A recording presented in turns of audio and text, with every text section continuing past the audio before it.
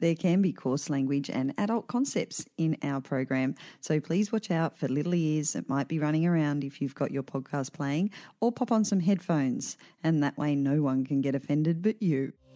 It's been more than a decade in the writing, and this book was like nothing I'd ever written before. I wanted to write a book that could be somebody's favourite book. I'm always looking for the point in a book where you're feeling life in it. All your best ideas rely on you stumbling across something and keeping it. In writing, I get to be a kid again. I'm most alive when I'm writing, and I'm happiest when I'm writing. I was fighting for the World Championship and myself to write this book, and I'm nearly at the end of it now. I'm both completely sick of the sight of it, but I don't want to let it go either. You're listening to the Rights for Women podcast, where we talk all things women in writing and women's rights. I'm Kel Butler, the newbie writer with a first draft fiction novel under my belt and another one just begun. And I'm Pamela Cook, published author and mentor with 4 novels already released and a 5th on its way. Both of us are mums. My kids are older, all in their late teens and early 20s, and Kel's are young. We're both feminists, we're proud advocates for Room to Read, and podcasting partners. And last year we chose to launch this podcast, Rights for Women, with only really one clear goal in mind. That was to celebrate women's voices and support women's rights, to be a positive force for the encouragement and empowerment of women and women writers everywhere. It's all about women writing and the female story, and living life as women on the Rights for Women podcast. So this week we've got something very special, Kel, something different for Rights for Women. We've actually got a man on the podcast. Oh my goodness. But this is Rights for Women. Shock horror. Do tell. So this is the first in our series of Women Rights for Women Presents, which will be under its own banner at some point. But it's actually the launch of Storyfest, a new regional writers' festival, which I am happily involved in, which is starting in Milton next year in New South Wales. And we decided to see if we could get a really exciting person to open the event for us, to launch it, even though it's almost a year out. Just to attract some attention and to let publishers and sponsors know that we're really serious about creating a great festival next year. And the person we managed to get to say yes was Markus Zusak. Because he's just launching a new book after, 9 years or something, isn't it, Pam? Well, it's 13 years since The Book Thief came out. Oh, yes. So, yeah, I know it's probably around that time that he's been working on this book. And yeah, of course he had enormous success with The Book Thief, and we'll hear more about that in the interview. But this new one is called Bridge of Clay, and it's out in October. And yeah, it's hailed, the publisher, of course, is hailing it as the book of the decade. And yeah, probably rightly so, since it's taken that long for him to produce another book after The Book Thief. And I think in the intro to this, I remember they were saying that it isn't even getting released until October, but there's an exorbitant amount of pre-orders that have already been put in for this book, Bridge of Clay, isn't there? Yeah, 500,000 worldwide. It's probably gone up since then in the last week, I'd say. I think it will be climbing daily, which will definitely mean that it goes to number 1 the day it's released, because pre-orders all are totaled up on release day, and then bang, the book hits the charts. So yeah, and not surprisingly, because The Book Thief was such a runaway success. The last figure I heard, which was quite a while ago, I think was 18 million worldwide, but it's probably more than that now. And then I think there was a regeneration of those sales, of course, when the movie came out. Yep.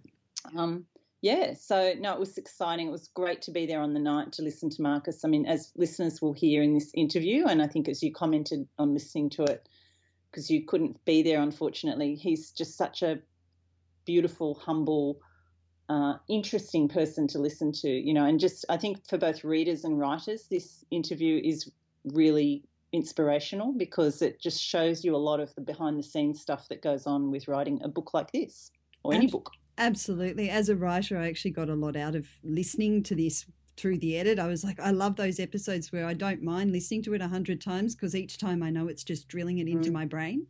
And this was one of those episodes where everything he has to say, you're right, he's beautifully soft-spoken, so impassioned, and it all carries with it some little glimmer that you can take into your own writing. And the whole comment that you made about it being interesting to everyone, my partner's not a reader or a writer, but I was editing this episode and I didn't have my headphones on for some reason, and it was quite loud. And he came running up the stairs because it was at a part at the end of this talk where he gives an anecdote involving eggs and his father, and that's all I'm going to say. And I turned around and there was my partner, and I've looked at him, I'm just like, yes. And he's just like, no, I just have to hear how this story ends. This guy is so interesting. And I'm like, this is Markus Zusak. You should read his book. Can I also say to everyone, massive cred to Pamela Cook here, because this is Pam's first record in the field by herself. She did a magnificent job, and I'm just like, woohoo, go Pam. So proud of you, girl. Not without a lot of texts on the night, Kel. You didn't tell everyone that. How many times I texted you, is this the right plug? Am I putting this in right? Are these levels right? We got there. And yeah, another lovely thing at Storyfest, Kel, was we had a wonderful local musician there, Chloe Dad, and she did some sort of intro music for us, and then she also played while Markus was doing some amazing book signings that he just took so much time with. But anyway, so we've got Chloe doing a little snippet of her song Nurture, an original song, and Chloe was also part of the Triple J Unearthed program, so she's really one to watch, and she's just got so much talent.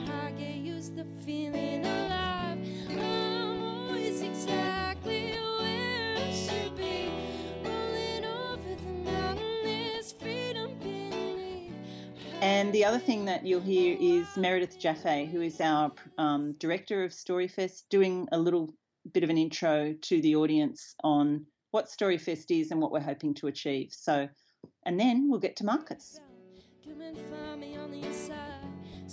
Good evening, everyone, and welcome to Storyfest.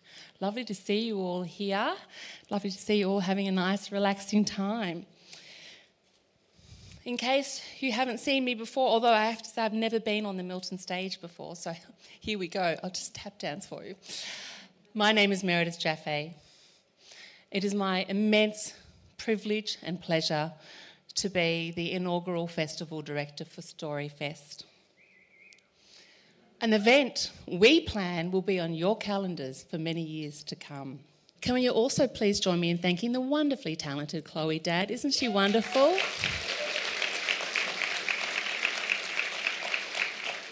She'll also be back later to play some more music for us, so that's wonderful as well. Before I begin, I would like to acknowledge and pay respect to the traditional custodians of the land on which we meet tonight, the Murrumarang people of the Yuin Nation. I'm honoured to be on their ancestral lands. I acknowledge and pay respect to their elders of the community, past, present and future, and extend my recognition to their descendants who may be here tonight. I also wanted to add that it's particularly pertinent to acknowledge that the Murrumarang people have a culture that is not only tens of thousands of years old, but they continue to tell their stories through age-old ceremonies, music, dance and celebration. Storyfest is an idea that has been percolating for quite some time. Locals will be well aware of the enormous work put together by Ali Pakes, Sarah Eastway and their team in saving Milton Library.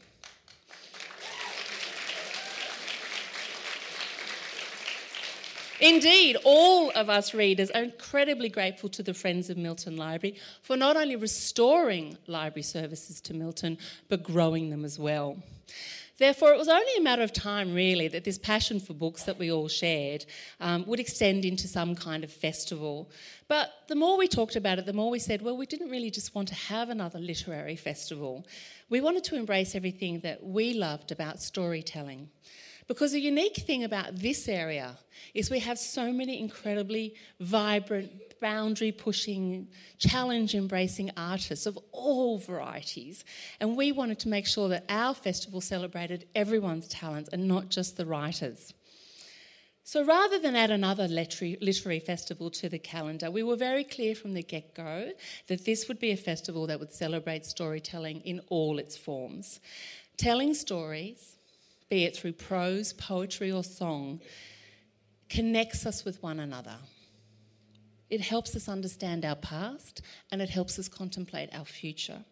Storytelling is the way we we attempt to understand the world around us and our place in it. So this is one of the driving factors behind the fact that we've made a big deal about the fact that we are paying our artists and facilitators to come to the festival, because we wanted to demonstrate that we value their time and their contribution to our culture and the difference they make to all of our lives. Peter Florence is the gentleman who co-founded the Hay Literary Festival in Wales with his father Norman, and he's been involved in over 200 literary festivals around the globe. And he says there are only 2 rules for a successful festival. According to Florence, the only festivals that really work are those that are, 1, deeply embedded within their communities, and 2, like the rest of our lives, be it biology, political, sociology, is that diversity rules as well. And this is something that we have taken to our hearts. The Storyfest committee is determined that next year's inaugural festival and all those forthcoming will showcase some of the best of our nation's storytellers. If you would like to be involved in Storyfest in any way, we have a webpage called Get Involved. You might want to sponsor an author or sponsor an artist. So this is a program where you can, for a modest sum of money, go, I want to sponsor Pamela Cook to be at the Writers' Festival. Jump on, have a look at the website. It's www.storyfest.org.au, and you can register your interest and keep track of what we're doing there. Tonight is our first major fundraiser for the 2019 festival, and thank you so much, everyone, for buying tickets and supporting us. The moment you really have been waiting for. Before I introduce Suzanne Leal, I do want to say on behalf of the Storyfest committee that I would like to extend a huge thank you to Markus and Mika Zusak, who have bent over backwards to make tonight happen. It's horrendous when you're an author of such scale and scope as Markus, trying to own your own diary. And he has shuffled and moved and squiggled and done everything possible because he so wanted to be here tonight. So I'm sure you also appreciate that on the eve of publication of Bridget Clay, this is a very big ask. So this is just from me and the committee personally. Thank you very much to Markus and to Mika, where she's sitting down here, yes. Now, it gives me great pleasure to introduce Suzanne Leal. She and I have been crossing paths at literary festivals for a very long time. We've both been facilitators for a very long time, and we're both authors as well. Suzanne Leal is Brisbane-born but Wollongong raised. Thanks to her father's career, she's also spent time in France and Germany, and she speaks both of those languages. Very early on, she realised that she wasn't particularly mathematical, kind of sporty, and she was never really going to cut it in any other world except the world that dealt with words. Originally, that meant that she started life as a criminal lawyer, but she's also practiced in areas of child protection, refugee law, and criminal law. But eventually, she has graduated to her first passion, which is storytelling. She's a regular interviewer at the Sydney Writers' Festival and also has the rather onerous job and important job as she's senior judge for the New South Wales Premier's Literary Award and has been for some years. Her curiosity about hidden stories and secret lives sparked her interest in the lives of her Czech landlords, Fred and Eva Perga, and inspired her first novel, Border Street, which was commended for the Asher Literary Award. And more recently, curiosity prompted Suzanne to explore the intrigues of a small coastal community in her second novel, The Teacher's Secret. Please join me in welcoming Suzanne Leal.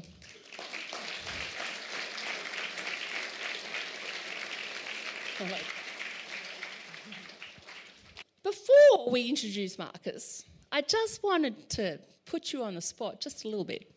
Oh, no. You actually have a personal Markus Zusak story. I do have a personal Markus Zusak story. Would you like to hear my personal Markus Zusak story? So, for any of you out there who are writing or have been writing for a while and suddenly find themselves in the publishing industry, it's a bit of a daunting thing. That's where I found myself in 2006 when my first book, Border Street, was about to come out. My publisher rang me up and she said, hey Suzanne, do you know any writers who could do an endorsement for your book, say how good it is? No. And I'm thinking, wait, wait, maybe I do.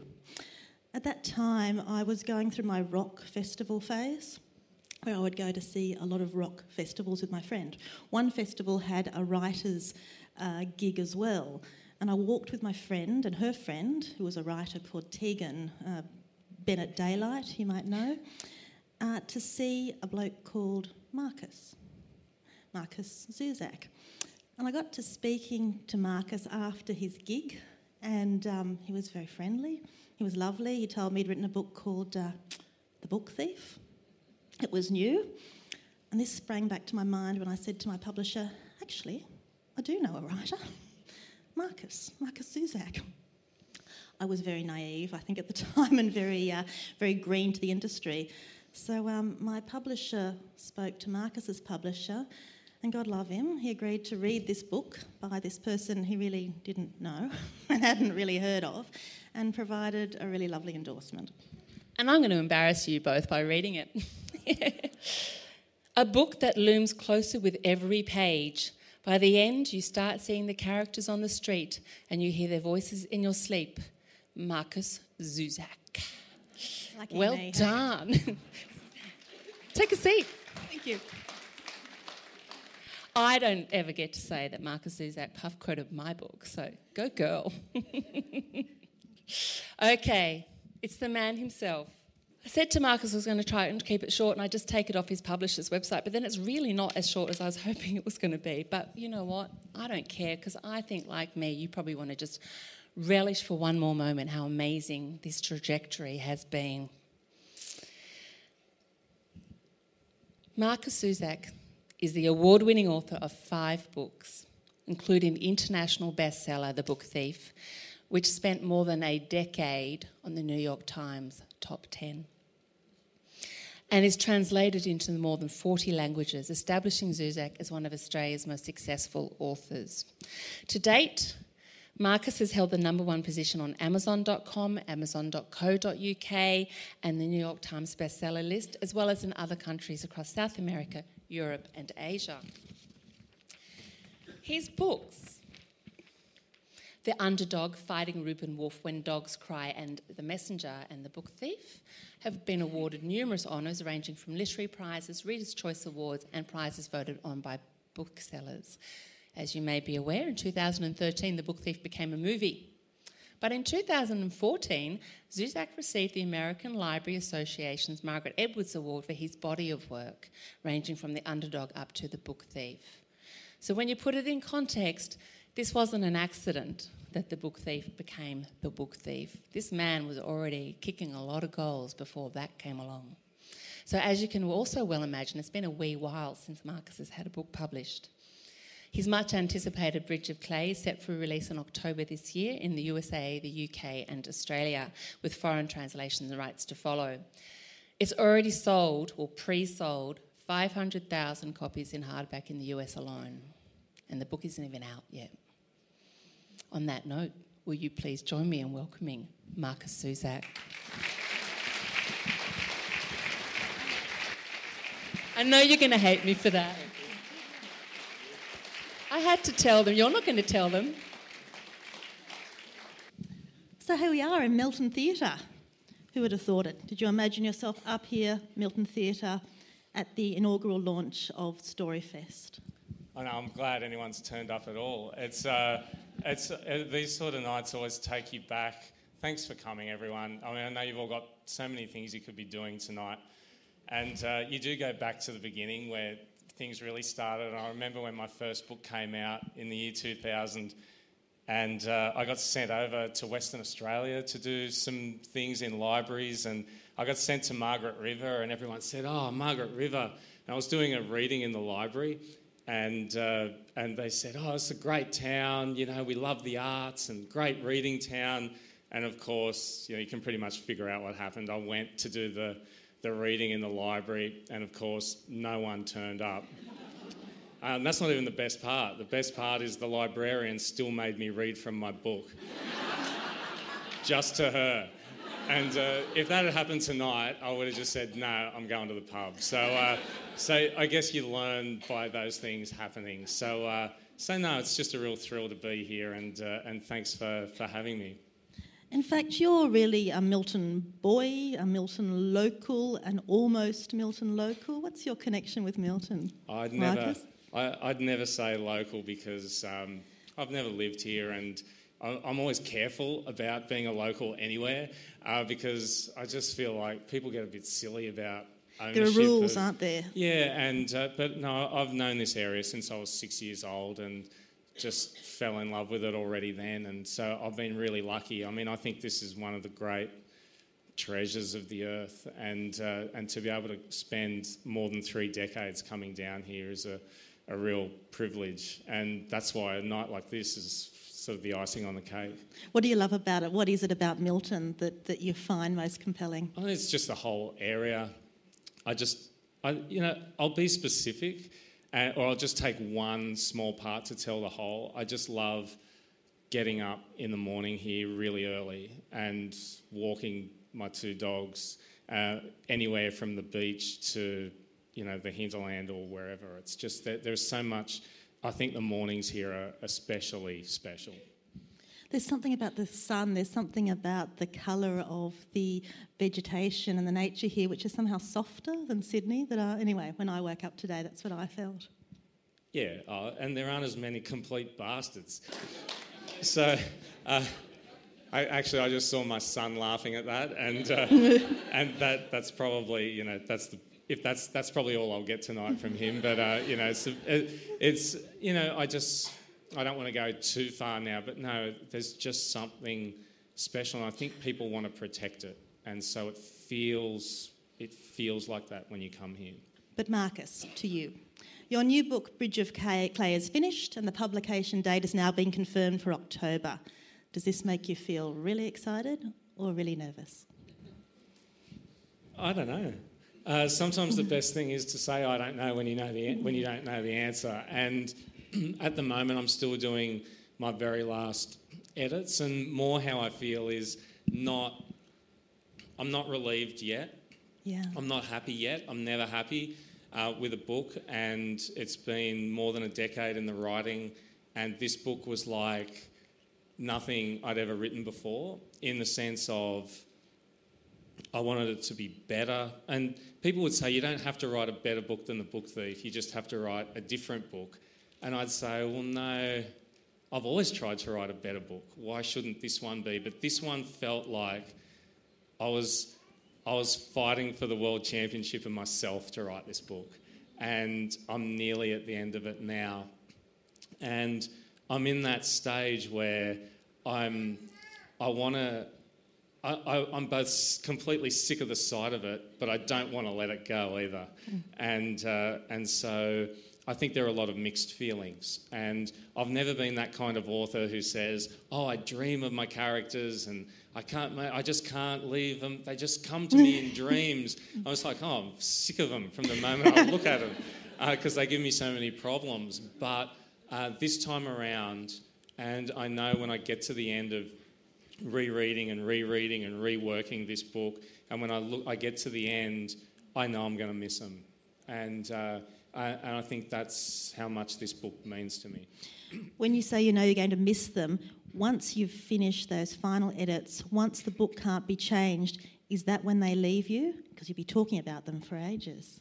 But do they leave you when the written page, when the form is done? I think I've learned now that nothing ever leaves you. It's a little bit like family.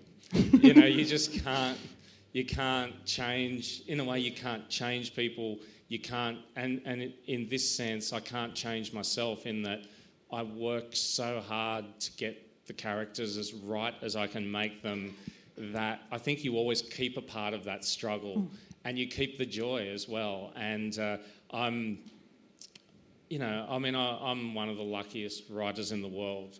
I consider that I can make a living out of writing. I can, even the times I hate it, I love hating it. And when I'm wallowing in how hopeless I am, and it's a bit like surfing. You're like, how can I always be the shittest surfer out here? And it's like that with writing too. Like, why can't I write quicker? Why can't I write better? But it's what brings you back. It's what brings you back, and brings you back because, like I said, you're always fighting to find the best version of yourself. So let's go right back then. When did you first decide that you wanted to be a writer? I was 16 and I was a big fan of, when I was in high school, we had to read the novels of S.E. Hinton, and she was 16 when she wrote The Outsiders and Rumblefish. That was then This Is Now.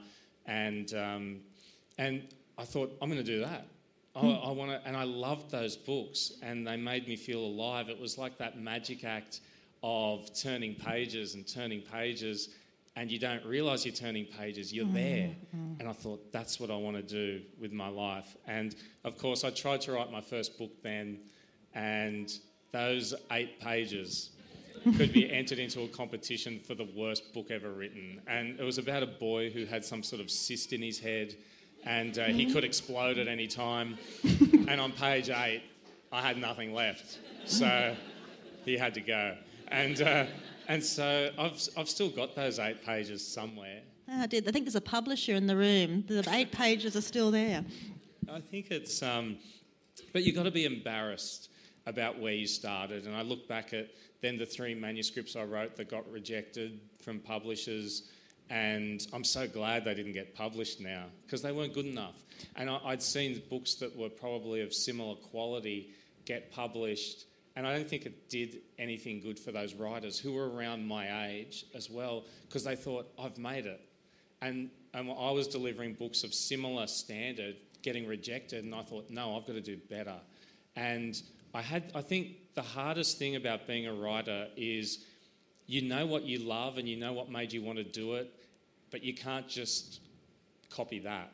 You've got to find yourself. And I remember having a period of 3 or 4 years where I just couldn't finish anything. I couldn't even finish a first chapter.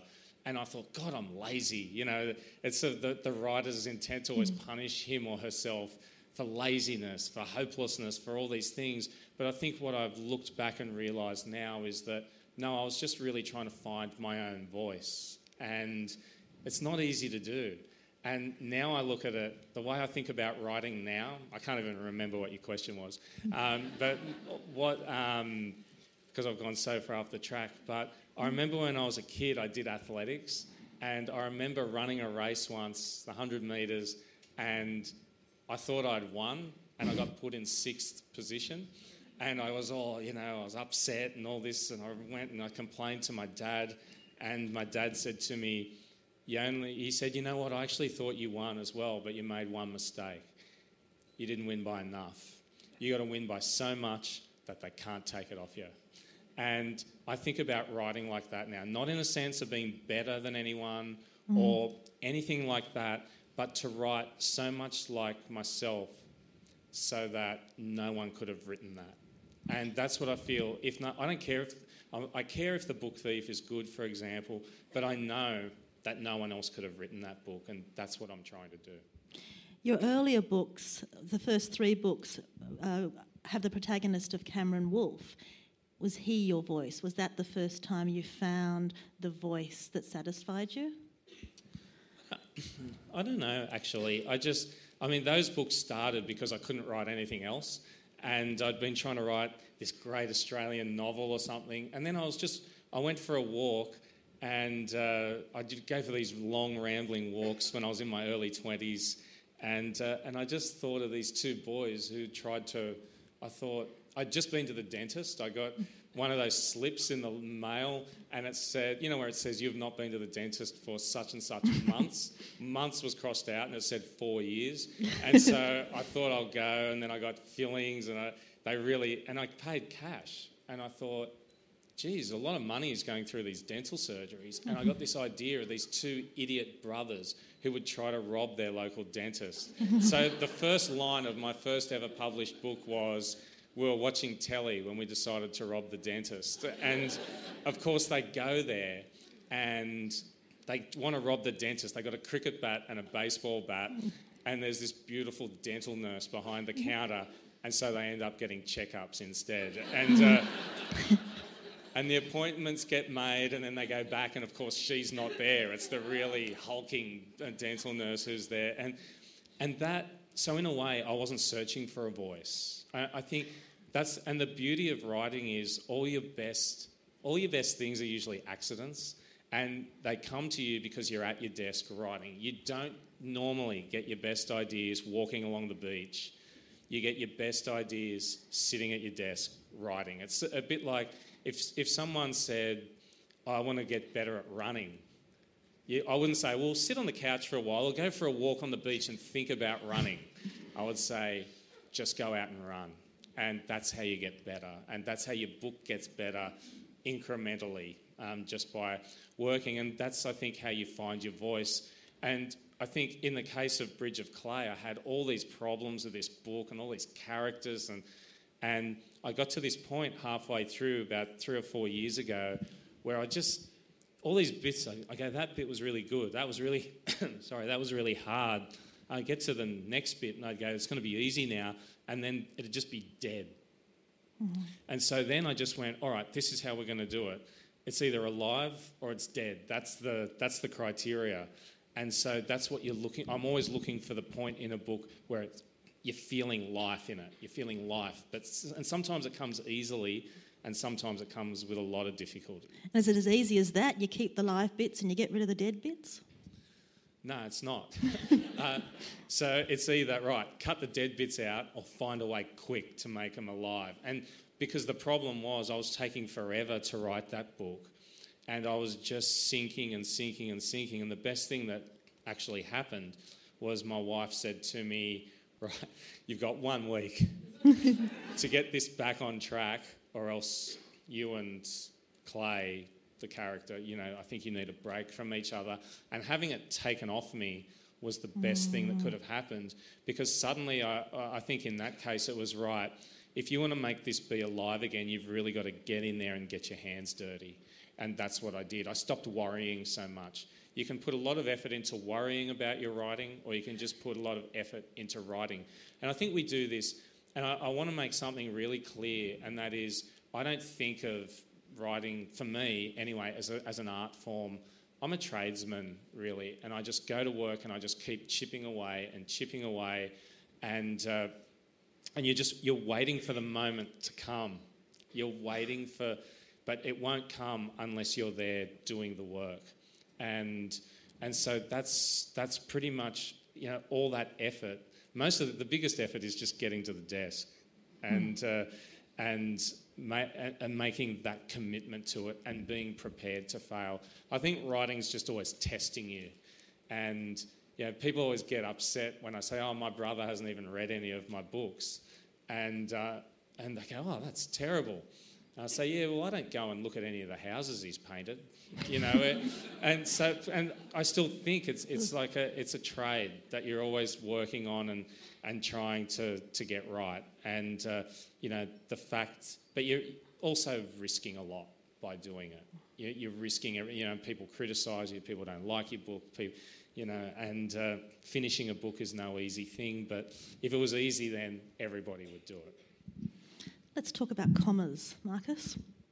I'm going to read the first sentence, or the first couple of sentences from the book, The Messenger.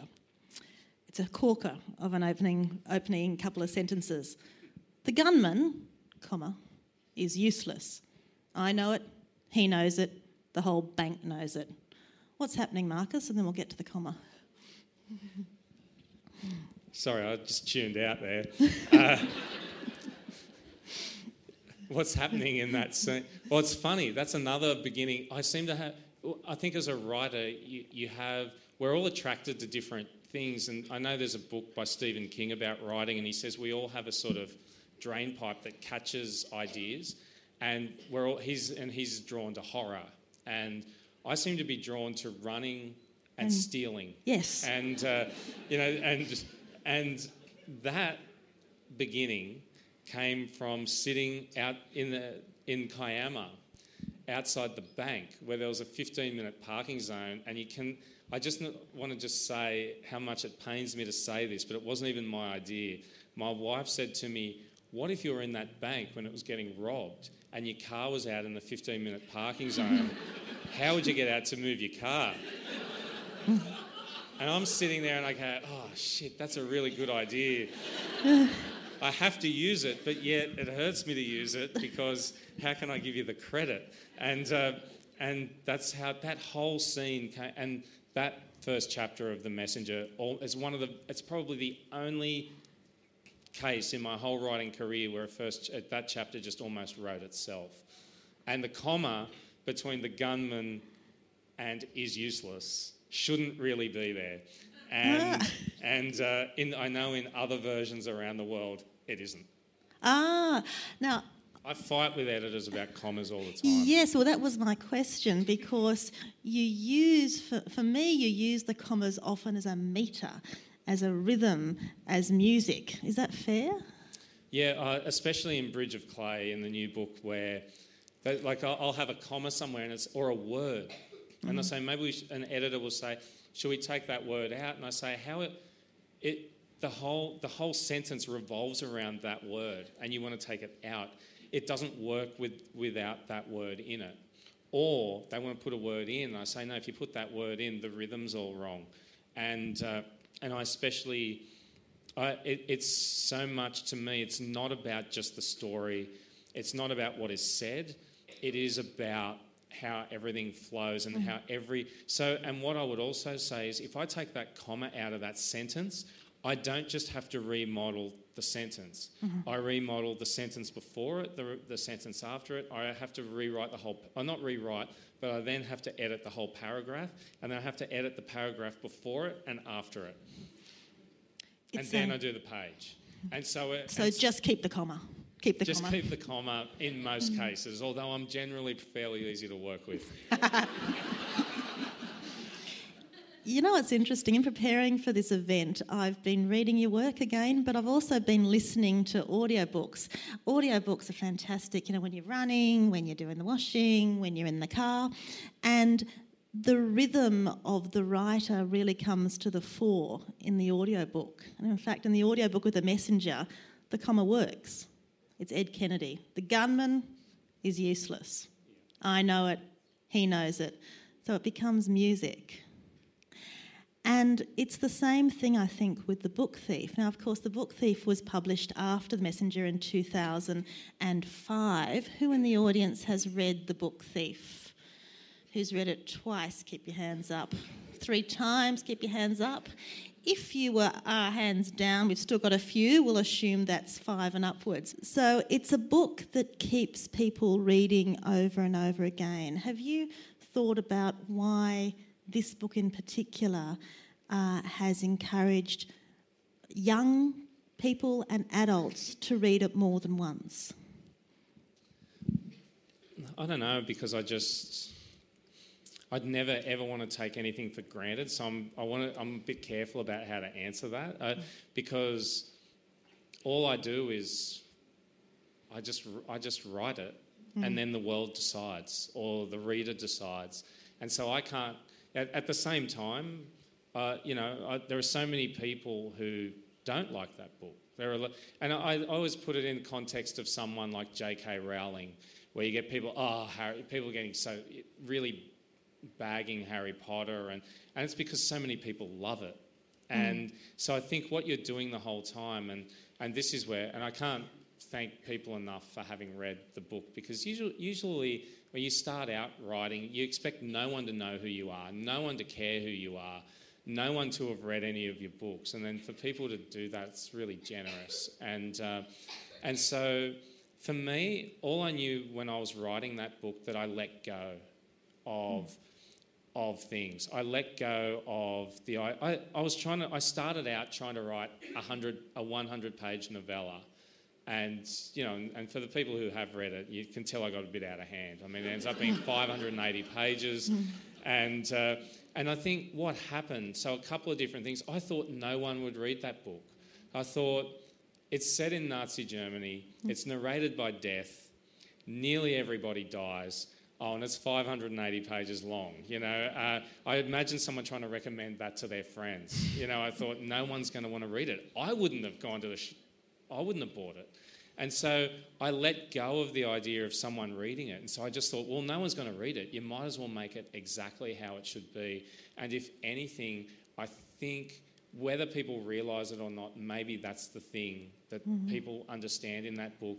I think they know that the person who wrote it was so that it meant everything to them. And to me, that's what it was. I think maybe I would often define it as I'd written 5 books, 4 that really mean something to me, and 1 that means everything to me. And that book's The Book Thief. And I have to say now, after 13 years since that book's come out, that Bridge of Clay actually means even more to me than The Book Thief, which is, I think, because it was maybe because it was so hard. Maybe if I'd written it in a year, maybe not. But I think maybe that's what draws people to The Book Thief. I think they can see what it meant to me to write it. So if you can say that about Bridge of Clay, you must be pleased with it, are you? No, that book will have 20% improvement in it till the day I die. But that doesn't mean I can't love it.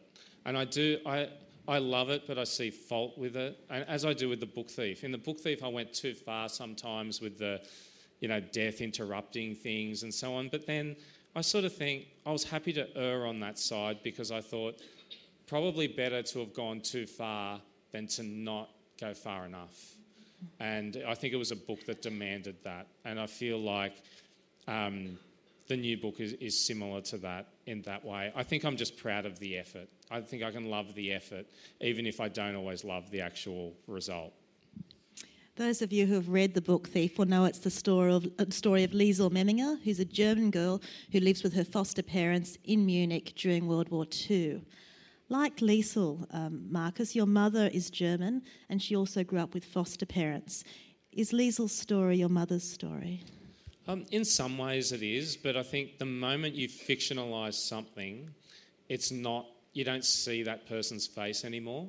So a lot of the things that happen, or a percentage of the things that happen in The Book Thief did happen to my mum, but the moment her brother dies, which is Liesl's brother dies, at the start of The Book Thief, I didn't see my mum anymore because that didn't happen to her. It happened in another story of someone else we know. And so suddenly, I think as soon as you start making something up, it takes on a life of its own. So I never saw it as my mum anymore. I never saw The Neighbour as my dad, where I'd used a lot of my dad's stories as well to cobble that all together. And they just became themselves, and I think that's what you want as a writer of fiction anyway. I don't think I could write a biography or non-fiction because my writing instincts, much in that what I was talking about with Stephen King, is just to imagine and to lie and to use cunning in a way. It's sort of maybe... you do feel... One of my favourite writers is Michael Chabon, who wrote The Amazing Adventures of Cavalier and Clay, and he's the sort of writer... One of my favourite lines from a book is from his book where it says, the Rotterdam... So he's talking about an ocean liner coming into New York Harbour, and he says, the Rotterdam came into New York Harbour like a mountain wearing a dinner jacket. And such a great image. And to me, that's a writer who's done the work and suddenly it's just like he's in the sandpit playing. And that's what I'm always trying to get to when I'm writing. And when I think of that idea or think of that strange image that shouldn't make sense but makes sense in a different way, that's when I'm just a kid. And I think that's what I love about being writing, no matter the subject, no matter if it's a book supposedly for younger people or for adults or whatever. I think in writing I get to be a kid again, and I think that's what I love. I'm most alive when I'm writing, and I'm happiest when I'm writing well. I'm not that happy if I'm writing and it's not going well, but that's better than not writing at all.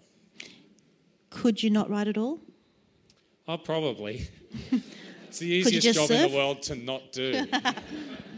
And you would think though that the problem is I'm not useful if I'm not writing. If I'm not writing, I just want to go back to bed. I don't use excuses like mow the lawn or vacuum or anything like that. I just feel like going back to bed. And so, no, I think it's probably true. When the idea of Bridge of Clay had been taken away from me, and my wife said to me that like the most sinister words you could ever say. Okay, sinister's a bit strong. The scariest words. She said to me, maybe you should start a blog Oh, actually, I've got a blog. I just never write on it. She said, maybe you should write your blog. I thought, oh my God, I've got to get back to writing that book because writing on a blog is just torture for me anyway. And so I can't just, the thing is though, I can't, like you look at, say, a singer like Bob Dylan, who just, or a writer like Joyce Carol Oates, you can just tell they just always have to be writing. It's like breathing. And I don't think there are many writers like that. I think most writers have to drag themselves to the desk because it's, and I like that because it's a challenge. I don't think I could live without the challenge, is what I mean. But I could live, and my challenge happens to be writing, and it's what I love, and it's the only thing I can do well enough to make a living. So that's what I'm not even stuck with. I do love it, and I love the possibilities. Huh. Let's give some statistics for the audience. The statistics for the Book Thief. It's sold 16 million copies worldwide. It's published in 32 foreign language territories, and it's spent 500 weeks on the New York Times bestseller list. Was it an immediate success, Markus? Sorry, was it an immediate success? Before I even answer that, I've got a better statistic for you. Oh, yeah, sorry. I'm out of date, clearly. No, the new book, having taken 13 years to write, I worked out that it's something like 128,624 words, and the amount of days in those 13 years is such and such amount of days, which comes out at an average of something like 1.9 words per day. But they are great words, Markus. Not even two. But almost two. Which is when my daughter, she said to me one day, we were talking about work, and I'm working so hard, and she just looked at me over the cereal box. You work? So yeah, it is actually a job, and so no, I mean, as far as the Book Thief goes, to me, it's kind of a magical. I mean, for me, in my writing life, it's kind of a magical book, and it's the sort of book you dream of having, where, especially when you didn't think anyone was going to read it, and suddenly, 13 years later, you're still here. And I'm here because of the Book Thief. It's such a gift, and so I'm just really lucky to have it. And it's funny because I mentioned J.K. Rowling before, and you have people come up, like, you run into a guy you played football against or with when you were growing up, and they say, oh, gee, I bet you wish you'd written Harry Potter, which is the worst thing you can say to any writer. Like, he's a plumber. I felt like saying, well, I bet you wish you ran the biggest plumbing business in Sydney. And he would say, oh, no, I'm just happy doing what I do. My answer to that question is no, I'm really glad J.K. Rowling wrote Harry Potter because that's such a gift to the world. And all the statistics and all the ideas of how many copies you've sold, you can never take it for granted. You can never be flippant about it. So I think for me, I set out, and I got lost in an earlier answer, and now I found what I wanted to say, which was I wanted to write a book that could be somebody's favourite book, and that you've got to, like, it was so hard to write someone's favourite book. I mean, To Kill a Mockingbird's been written, and so many other great books. You're probably going to fall short, but you have to try. And so for me, that was always the intent, to try to write a book that would be a loved book, because the books I love are all on the top shelf at home, and so that's the kind of book I was trying to write, and didn't think anyone would read it, and so it's a bonus that anybody has. And what was the moment when something changed and it was the success that it's become? Was there a particular moment that you can identify? Yeah, it was actually morning television in America. I went on the book had been out here for 6 months. I went on this TV show, Good Morning America. I was interviewed by, it was one of those classic only in America stories. It was St. Patrick's Day. I went to New York. I was 29, I think, and I was 30, but I still felt 14, and I was in the big bad city, and we get St. Patrick's Day, and we get into the lift to go up to the TV station, and you could have fit 6 racehorses in this lift, and there were dancing girls in sequins. There was a family. There was a reality TV show on at the time called Little People in a Big World, and it was a family that was half little people and half normal sized people, and it was a whole reality show about they were in the lift, and then there were dogs in the lift wearing spandex outfits, and then there was me from Australia, from the suburbs of Australia. And I got onto this show, and it ended up being a really respected journalist interviewing me, and those 3 minutes changed my life. It was one of those moments you could say that changed everything, because that morning, I don't know what number, because at Amazon, when it was just a book selling site and not Swiss Army knife, every single thing you could buy on the planet, when it was that, it was a big thing to get in the top 100 at Amazon. And you'd look at another book of yours and it'd be number 566,000. But because of that 3-minute interview where this guy, he said he'd actually read the book, which is not that common, and then he quoted the book, and then he read from the book, and then he said the book made him cry. And that was when I could see my publisher jumping up and down in the corner. So I was like, what the hell is she doing? I've never seen her run, let alone jump. And then that morning, the book started going up. And by the end of the day, it was number 1 at Amazon. And it was because of 3 minutes on, you can sort of bag morning TV. And I think, oh, no, let's not be too harsh. And that changed and from there, then it got on the New York Times bestseller list. Then it didn't, no publisher in England wanted to publish that book prior to that moment, and I would have given it to them for nothing. And it was my one moment of darkness in my whole writing career, because suddenly it was, oh yeah, there are all these publishers in England who want to publish it, and suddenly I just went, well, now they're going to pay for it. But I still didn't ask for too much. And it was just one of those moments where it was just a purely golden morning. And I remember that night, and my family, we're not, I've got, my mum's German, my dad's Austrian. There's not that much hugging. Or, there's not that much. I mean, they're great, loving people, and my mum's hilarious. My dad's great. And, but, it had been a very long time since what I'm about to tell you happened. But I remember that night, I just such a whirlwind of a day. I suddenly realised that this book was going to be so much more successful than I ever dreamed. And it was going to be something big was going to happen with this book. And I remember calling home that night, or calling my mum and dad that night and telling them that I loved them.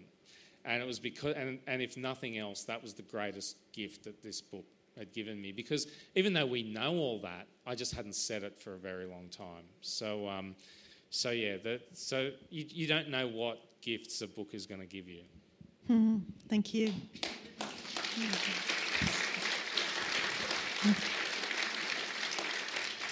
Such a nice audience. Just clapping. It's Milton.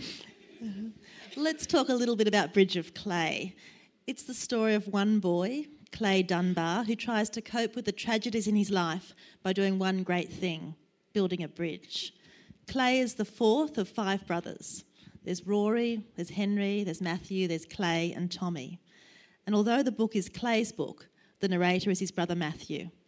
To give us a bit of a feel for the Dunbar boys and their chaotic household, would you read us an early passage from the book? This is a world first, can I tell you? Sure. Thank you, Markus. I just also want to say I wrote a lot of this book down here. And, I didn't say that. I wrote a lot of this book down here, and in a way, at a time where I really needed it. So it's sort of always linked to the South Coast. So here are the Dunbar boys, a bit of a snapshot of them. Many considered us tearaways, barbarians. Mostly they were right. Our mother was dead, our father had fled. We swore like bastards, fought like contenders, and punished each other at pool, at table tennis, always on 3rd or 4th hand tables, and often set up on the lumpy grass of the backyard, at Monopoly, darts, football, cards, at everything we could get our hands on. We had a piano no one played. Our TV was serving a life sentence. The couch was in for 20. Sometimes when our phone rang, one of us would walk out, jog along the porch and go next door. It was just old Mrs. Chilman. She'd bought a new bottle of tomato sauce and couldn't get the bloody thing open. Then whoever it was would come back in and let the front door slam, and life went on again. Yes, for the five of us, life always went on. It was something we beat into and out of each other, especially when things went completely right or completely wrong. That was when we'd get out onto Archer Street in evening, afternoon. We'd walk at the city, the towers, the streets, the worried-looking trees. We'd take in the loudmouth conversations hurled from pubs, houses and unit blocks, so certain this was our place. We half expected to collect it all up and carry it home, tucked under our arms. It didn't matter that we'd wake up the next day to find it gone again, on the loose, all buildings and bright light. Oh, and one more thing, possibly most important. In amongst a small roster of dysfunctional pets, we were the only people we knew of in the end to be in possession of a mule. And what a mule he was. I'm just going to... It does end over on the other page. I'll read on that little bit because I would like to introduce you to Achilles the mule. The animal in question was named Achilles, and there was a backstory longer than a country mile as to how he ended up in our suburban backyard in one of the racing quarters of the city. On one hand, it involved the abandoned stables and practice track behind our house, an outdated council bylaw, and a sad old fat man with bad spelling. On the other, it was our dead mother, our fled father, and the youngest, Tommy Dunbar. At the time, not everyone in the house was even consulted. The mule's arrival was controversial. After at least one heated argument with Rory, "Oi, Tommy, what's going on here?" "What? What do you mean, what? Are you shitting me? There's a donkey in the backyard." "He's not a donkey, he's a mule." "What's the difference? A donkey's a donkey, a mule's a cross between..."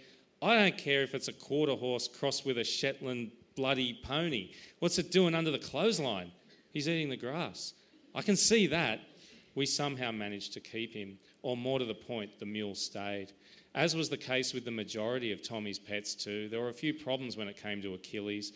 Most notably, the mule had ambitions. With the rear fly screen dead and gone, he was known to walk into the house when the back door was ajar, let alone left fully open. It happened at least once a week, and at least once a week I blew a gasket. It sounded something like this: "Jesus Christ!" As a blasphemer, I was pretty rampant in those days, well known for splitting the Jesus and emphasising the Christ.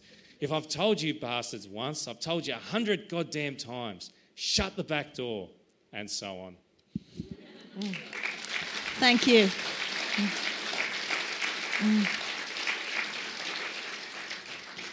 And we heard it first. Thank you very much, Markus. I just want to qualify, there are 5 boys and there are 5 animals. They've got the mule, Achilles. They've got a dog called Rosie. Now I'm getting lost. They've got a goldfish called Agamemnon and a cat called Hector. Oh, sorry, the pigeon is called Telemachus, but they all call him T because they're so sick of the stupid names that Tommy has given the animals.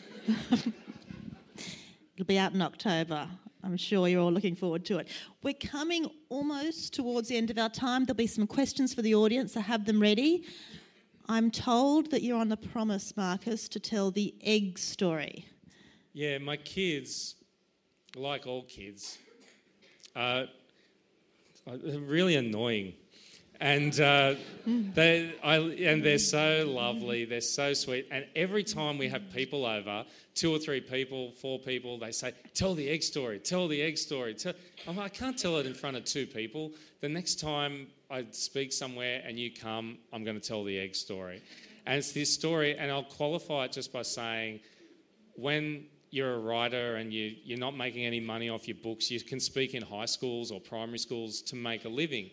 And so that's what I did for 7 or 8 years, really constantly.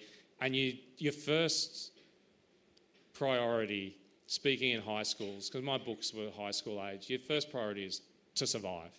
And I did that by telling stories. I didn't talk about, I've written this book and you should buy it. And no one wants to hear that, especially not 200 boys who want to kill you because it's their PE lesson and they're coming to listen to the author speak. I actually heard kids saying that on the way once. I'm not even going to tell you what they said, but it was brutal. And I thought, all right, I've got to be on my game here. And so I would tell this story to show kids and adults, actually, because it's not restricted. I don't think stories really should have an age restriction in how they work. And so I'll tell this story to show how I think when I write. So I'll do it as quickly as I can. I have to start the story by asking for an audience question or two, which is, and I'm sorry if I'm leaving out the only children in the audience, but can you put your hand up if you are an older sibling? Okay, now put your hand up if you're a youngest or a middle sibling. Okay. What I notice every time when I do that is that the older siblings always put their hands up like this. They always smile. The younger siblings always put their hands up like this. And that was me. I'm the youngest of 4. I had 2 older sisters and an older brother. And my brother, growing up, we were the closest in age. He didn't treat me very well growing up. And to give you a bit of an idea, I'd walk into the kitchen, I'd get punched for no reason. I'd say to him, what the hell was that for? And he'd just go, I was bored. Or at school, I'd be walking past the lockers, I'd get squashed into the wall. There would be my brother or one of his friends. And he could also work on me psychologically. It wasn't just mind-numbingly violent things. We would get home from school and we would watch at 3:30, it was on constant loop. It was either Bewitched, I Dream of Jeannie, or Get Smart. And we would watch that every day at 3:30 and we'd eat toast. And I remember taking my toast into the lounge room once and leaving it there and going back to the kitchen to get a drink. Now, anyone here with an older brother knows that's a mistake. You don't leave food unsupervised. And so he found my toast and he didn't shove all the toast in and eat it. He didn't hide it. What he did, he took each piece of the square bread and he folded it in half, took a huge bite out of the middle and then unfolded it again, put it back on the plate. So when I get back, my 2 toasts have got these 2 massive holes in it. Now, you can still eat it, but you know you've been beaten. It's a symbol of who's in charge, that hole. And so my whole life, I'd wanted to get him back for everything, and I finally got my chance. When I was 15, my brother was 17, and we worked with my dad, and my dad was a house painter, and we would go to work on Saturdays, and we'd leave the house, we'd get up at 6:30, we'd leave the house by 7. By 7:30, we'd be at somebody else's house painting. And we'd work through till midday, and we'd sit on paint tins and eat our lunch. And my brother had a red esky that he took to work with him. In that esky, he had 2 sandwiches, a drink, and 2 hard-boiled eggs that he boiled up the night before. He put them in the fridge. In the morning, he put them in his esky. Some of you can already see where the story's going, or at least you think you do. All right, and so he would do that religiously, and he would eat the eggs at work. Now, he would crack the eggs against the wall or on top of his esky, he'd peel it, and then he'd eat it. Until one week, my dad said to him, he said, I used to work with this guy back in Vienna who had hard-boiled eggs at work, and he'd crack them on his head. And so my brother said, oh, I'll give it a try. And and you have to do it pretty hard. I know this because I'm dumb enough to have tried it myself. You do have to do it pretty hard. But he cracked it and he peeled it, he ate it, and he was so proud of the achievement that he did the second egg as well. And then he did it the week after and the week after, and it just became part of his lunch routine. Get the egg out and crack it on his head. Until one week he did something to me at school. I don't even remember anymore what it was, but I remember just sitting on the floor of the playground, and it was like a ray of light came out of the sky, and I saw what I had to do. That Friday, he boiled his eggs and he put them in the fridge. In the morning, he put them in his esky, and at 5 minutes to 7, just before we left, he made the fatal error of going to the toilet. While he was in there, I quickly took the esky back to the fridge, took the lid off, got the eggs out, put them back in, and replaced them, of course. The 2 hard-boiled eggs with 2 raw eggs. Put the esky back next to the front door in the exact same position. Even the handle was at exactly the same angle. It was perfect. And he came out of the bathroom, shoved past me, went out the front door to my dad's combi van, And I remember thinking as he left the house, this is going to be the best day of my life. But all that morning, you know when you do something like that, and at the time you're going, how good am I? This is the greatest thing ever. All that morning I was torn between this agony and ecstasy. There's the agony, or there was the ecstasy of seeing him do it, but then there was the agony of what was going to happen afterwards. And by 11 o'clock, I got so worried, I cracked under the pressure, and I went and I confessed what I'd done to my dad. Don't worry, it'll be all right. And so my dad, he's high up on a ladder painting some eaves, so underneath the roof there. He looks down, he says to me, what are you doing here? You should be working. Because my dad was always yelling at us at work, telling us to stop bludging, hurry up, stop throwing putty at each other, all that sort of stuff. And he said, what are you doing here? You should be working. I looked up, I said, I've done something really bad. Now he came down the ladder, he said, all right, show me what you buggered up this time. Because my dad was also used to me spilling paint, trekking mud through people's houses. First time I worked with him, I was 10, I think, and I had to paint this strange thing. It was a luggage chute. These people had a little door in their wall, and in that tunnel in there was all their suitcases and everything, and it's the least visible thing in the house, so I got to paint it. And first thing I did, I was 10, painted myself into the corner. I had to sit there for an hour and a half waiting for the paint to dry. I yelled out, but no one came. All right, and so my dad was used to me mucking things up and all this sort of thing. So he said, all right, show me what you've done. This time I said, no, it's nothing like that. Don't worry, just forget it. And he said, look, I've come down that ladder. You're going to show me what you've done. And I really was getting cold feet. He said, just tell me. I said, all right. I said, okay. I said, you know, Rob's 2 hard-boiled eggs, I've replaced them with 2 raw eggs. And my dad looked at me. He put his paintbrush down, he shook his head. He said, son, that's brilliant.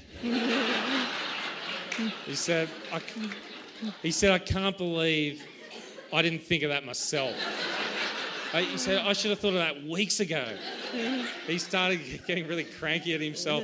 He said, right, you go back to work, I'll go back to work. Don't say anything. Be back here at 12, all right? So we get back. I'm sitting on my paint tin. My dad's sitting on his. He's already trying not to laugh. And we're waiting with bated breath for my brother. And finally, my brother comes along and we're both watching him. We've got our eyes glued to him. And he noticed. He said, what are you two looking at? Where's... Nothing. But I'm, of course, thinking, yeah, you just wait and see.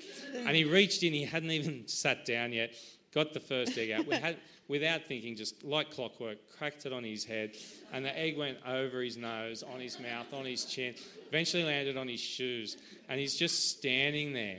It's the first time I'd ever seen my brother speechless. He's like, my dad, he's on the ground laughing. And I'm looking at him going, now he's going to blame my dad. This is even better. All right. But then he noticed me not laughing, which was extremely not the natural. It was not the natural thing to do, and so he said it was you, wasn't it? And by then I gave up because I was proud of what I'd done anyway. And I said, oh yeah, it was me. He picked me up. He took me around the side of the house. He pushed me against the wall. Now I just painted that wall, so I'd paint all down my back. And you know what boys are like. He hit me once in the stomach, and then just with the palm of his hand, he just tapped me on the nose, so my eyes were watering. I was winded. But after 2 or 3 minutes, the pain slowly went away, and that's when the smile returned to my face. And I just thought, you know, I reckon that was worth it. 2 minutes of pain, but the memory of that moment lasts our whole lives. So now when he comes and visits me, the first thing I say to him, my brother lives in Berrydale, so between Cooma and Jindabyne, and when he comes and visits me, I say, geez, 4.5 hour drive, you must be hungry. You know, I haven't got much here, but I could at least maybe make you some eggs or something like that. He says, God, that was more than 20 years ago. When are you ever going to get over that? And I just look at him like very seriously and I just say, I'm never getting over that. It's the one time I got him back for everything. Now, whilst that seems like a silly revenge story, And it actually shows a lot about writing, or at least the way I think when I write. And I'll be really quick. At least 3 or 4 things. First thing is I've just taken it straight from my own life, and it's the old cliche, but it is the easiest place to start. We've all got a story. Secondly, I could ask you at least 50 questions about that story, small details. Like I could say, what colour was my brother's esky? You'd be able to tell me it was red. I could say, what did we sit on when we ate our lunch? Paint tins. What sort of car did my dad drive? I think I mentioned it, combi van. The main reason I mention it, yes, I wanted you to develop a picture in your head about this world that I'm describing. But the main reason is I just want you to believe me. People believe you. And there's the main reason I mentioned crawling into that thing to paint, because that's how I own the story. It's like when you go and claim your jacket when you've lost it somewhere, you'll describe every little thing about the jacket so they'll know it's yours, because how else would you know?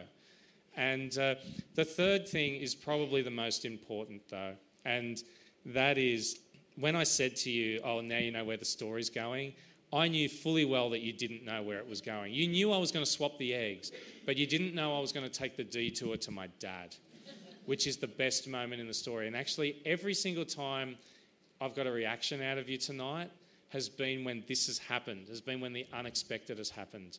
I got a little wave of pity when I went to Margaret River and no one arrived and no one came, but I got a really good reaction from you when the librarian still made me read from my book.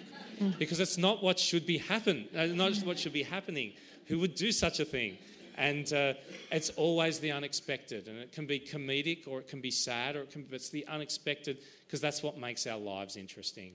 And the last thing about the story is basically I've told that story somewhere between 1,000 and maybe 1,500 times, and it's become my best story to tell because of how many times I've edited it in that process.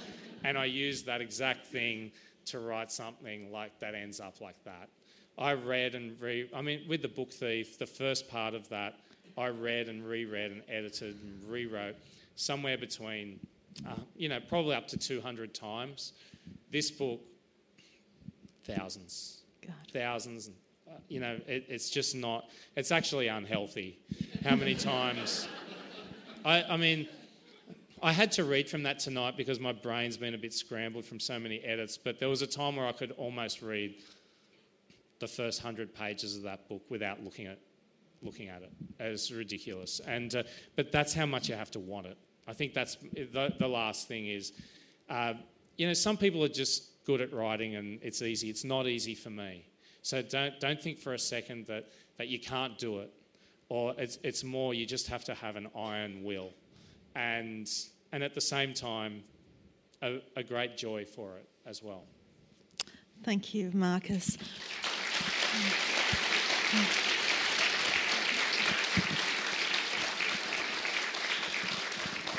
We have a bit under 10 minutes for questions before Markus is going to be signing copies of his books. Can I ask, how much do you know of the story or of how it's going to evolve when you start? How linear are you in writing? It's a bit of... I'm very structured. So basically what I do, and I don't have... I have a notebook per book I'm working on, which is usually one. And I don't have 6 projects on the go. People say, have you got a lot of projects on the go? I say, no, I've got one.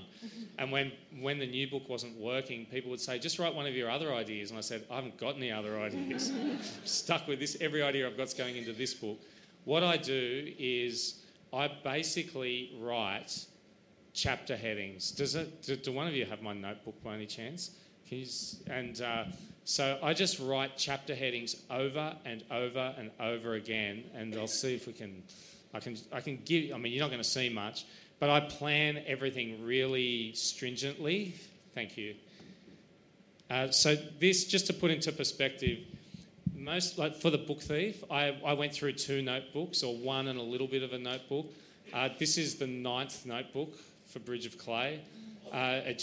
And it never stops. So I could open this to any... This is the very last one, so I don't think it'll have as many. But I can hold that up. Like, so there, that's basically parts 6 and 7. They're the chapter headings that are in that. And I can look at one of those chapter headings and I can tell you what happens in that chapter. I want to see the whole thing. But what happens is I have a big structure, but I'm also flexible. And I think so often what happens is one of the chapters you think is going to end up is going to be in part 2 might end up in part 3 or part 4. Or it might get cut all together, or it might end up in part 1. But I know I can see the world of the book. Usually it's the end that changes the most. So you can see everything that's going to happen, but it's the end where you think it's going to end there, and it either ends before it, after it, or to the left or right of it. And that's the joy of it as well. But you don't have those surprises without doing the work of structuring it as well. I advise people to structure things pretty strongly before you start, in a way, even if it's just shorthand. Another question. Thank you. One in the middle. Markus, commonly overheard conversation is, I've read the book, I've seen the movie. The movie doesn't do the book justice. How do you feel about the film? Yeah, it's always the moment where you go, yeah, thanks for asking that one. It's fine. The film's... sometimes I talk... I think it's really important to be honest. I think you can be honest and kind about something that you... The writer is always the worst person to ask about the book if you want to hear a happy answer, because the author always complains. And I'll say, I basically handed it over to them. I took their money, so I don't really have the right to complain. That said, it's been a few years, and I can still tell... I think the film of The Book Thief and the book of The Book Thief basically were aiming for very different audiences. They really wanted children to watch that film, and it influenced too many of their decisions. I thought I was going to have no audience, so I wrote it exactly as I wanted it to be. I think the performances in the film are great. Emily Watson and Jeffrey Rush and Sophie, who played Lisa, was great. They were all... But there was just something that wasn't exactly as I would have done it. But it certainly didn't hurt the book. It brought so many more people to the book. And I think there were moments in the film that I really loved. And there were some that I didn't love as much. And I think that's the truth of it. But I don't regret it. I don't regret that it happened. I love movies and I love books. So it's always worth having a crack at it, I think. And, so it's a little bit bittersweet, though. I had to watch it 6 or 7 times around when it came out, and I thought I'll give it 5 years. I'm always saying, give it 5 years, and then I'll watch it again. I might watch it. My kids haven't seen it, and maybe I'll watch it with them one day. I haven't read the book either, but they're still a bit young. But I won't be forcing them to. I sort of feel like you've got to let them be who they are, not say, right, now you're going to sit down and read my book. Why haven't you read it? So... No, the film's just a totally different adventure, and what you have to do is let go. Another question. Great, there's one down the front here. Thank you. I can also repeat it, yeah? With The Book Thief, why did you write it from Death's perspective? Okay, why did I write The Book Thief from Death's perspective? It's just my general sunny disposition. It just made me have a lot of fun with the book, and it just seemed to work. Honestly, it was an accident. All your best ideas rely on you stumbling across something and keeping it. Not your best ideas aren't designed. It's almost like there's a great... And I'm not the hugest U2 fan, but there's a great documentary about them making one of Achtung Baby in Berlin, that album, and there's the lead singer of that group. So Bono says, we have a very low opinion of the musician, but a high opinion of music, music is what happens when everything clicks together, and it's the same with a book. It's not that I'm really smart. It's just that something happens and I go, I'm going to use that. And so in that case, I was writing with some kids at a school and I got them to write about colours. And in the first sentence, and I wrote with them about colours, and I realised I'd written about 3 deaths. There's the sunny disposition. And then I'd written from death's point of view, and I thought, I might just throw that into that book that I'm thinking of writing setting Nazi Germany. And then I had an idea about a girl stealing books, and I went, I might just throw that into that book that's set in Nazi Germany. And then suddenly I thought, those 2 ideas are actually really important, because it made sense that in a time of war, death is everywhere. So who better to tell the story? And the problem was I couldn't get Death's voice right. He would say the most awful things, and I'm not saying what some of those things were. But I would feel like I'd write a page and I almost felt like I had to go and have a shower or something, because he was just enjoying his work a little bit too much. And so what happened was, to get Death right, it was when he became a lot more sympathetic, and I wanted him to write in a way that he was kind of scared of humans. And that's when it really started to work. So I hope that answers your question about why I chose Death. Mostly it just made the book interesting to me, and I liked being Death. I love, the best is when some people come up to me and say, "You've made me feel so much better about dying from your use of death in The Book Thief." And I say, "I'm really happy for you."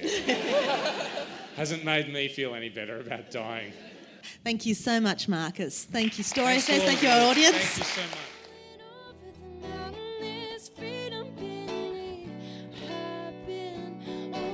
What do you think, Kel? He's incredible. I could listen to him talk about writing forever.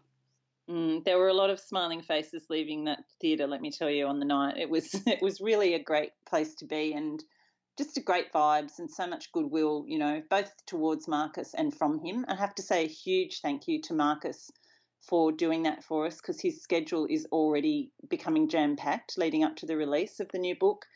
And, of course, he's going to be touring all over the place, all over the world, once release comes out. So we're pretty lucky, because we got in really early with this, and I would almost say we could be doing a world first here. So, oh, my goodness. It's an exclusive, Pam.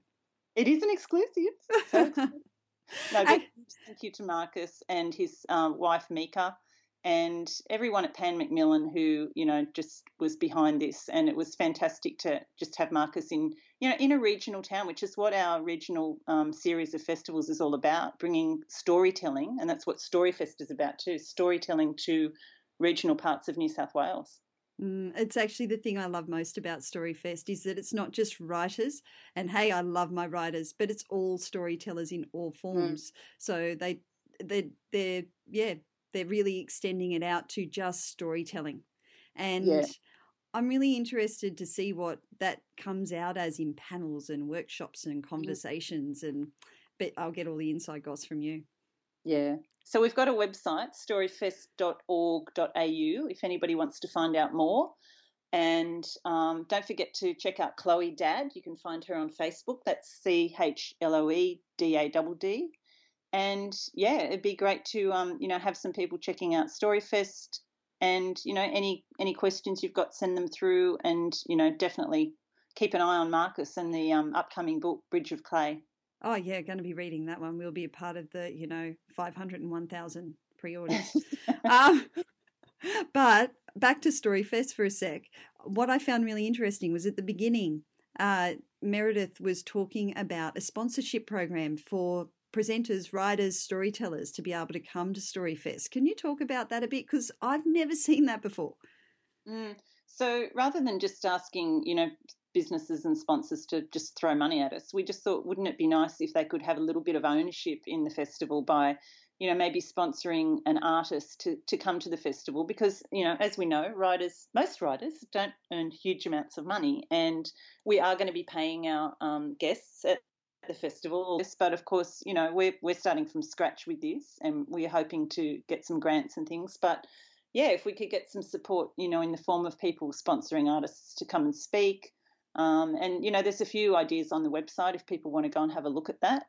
And obviously we're targeting local businesses on the South Coast with that, but it's not confined to that. So anybody could contribute. And, it's going to be a great weekend. We're just starting fairly small. We're going to have the Friday workshops, Friday night dinners, and then all day on the Saturday. But maybe down the track we'll expand to a whole weekend. We're just going to keep it small and keep it great quality.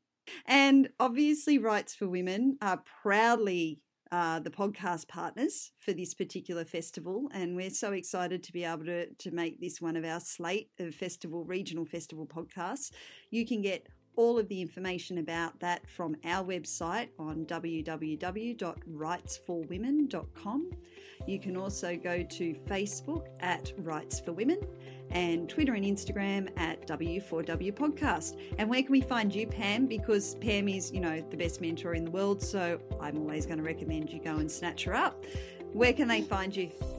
PamelaCook.com.au and on Facebook, Pamela Cook Author. Excellent. Yay. And also, Kel, just one more thing before we go, just to thank Writing New South Wales for their supporting this, because it's through getting the grant from them that we are doing the whole regional festival thing. So, yeah, thanks guys at Writing New South Wales, and watch this space because there's more to come.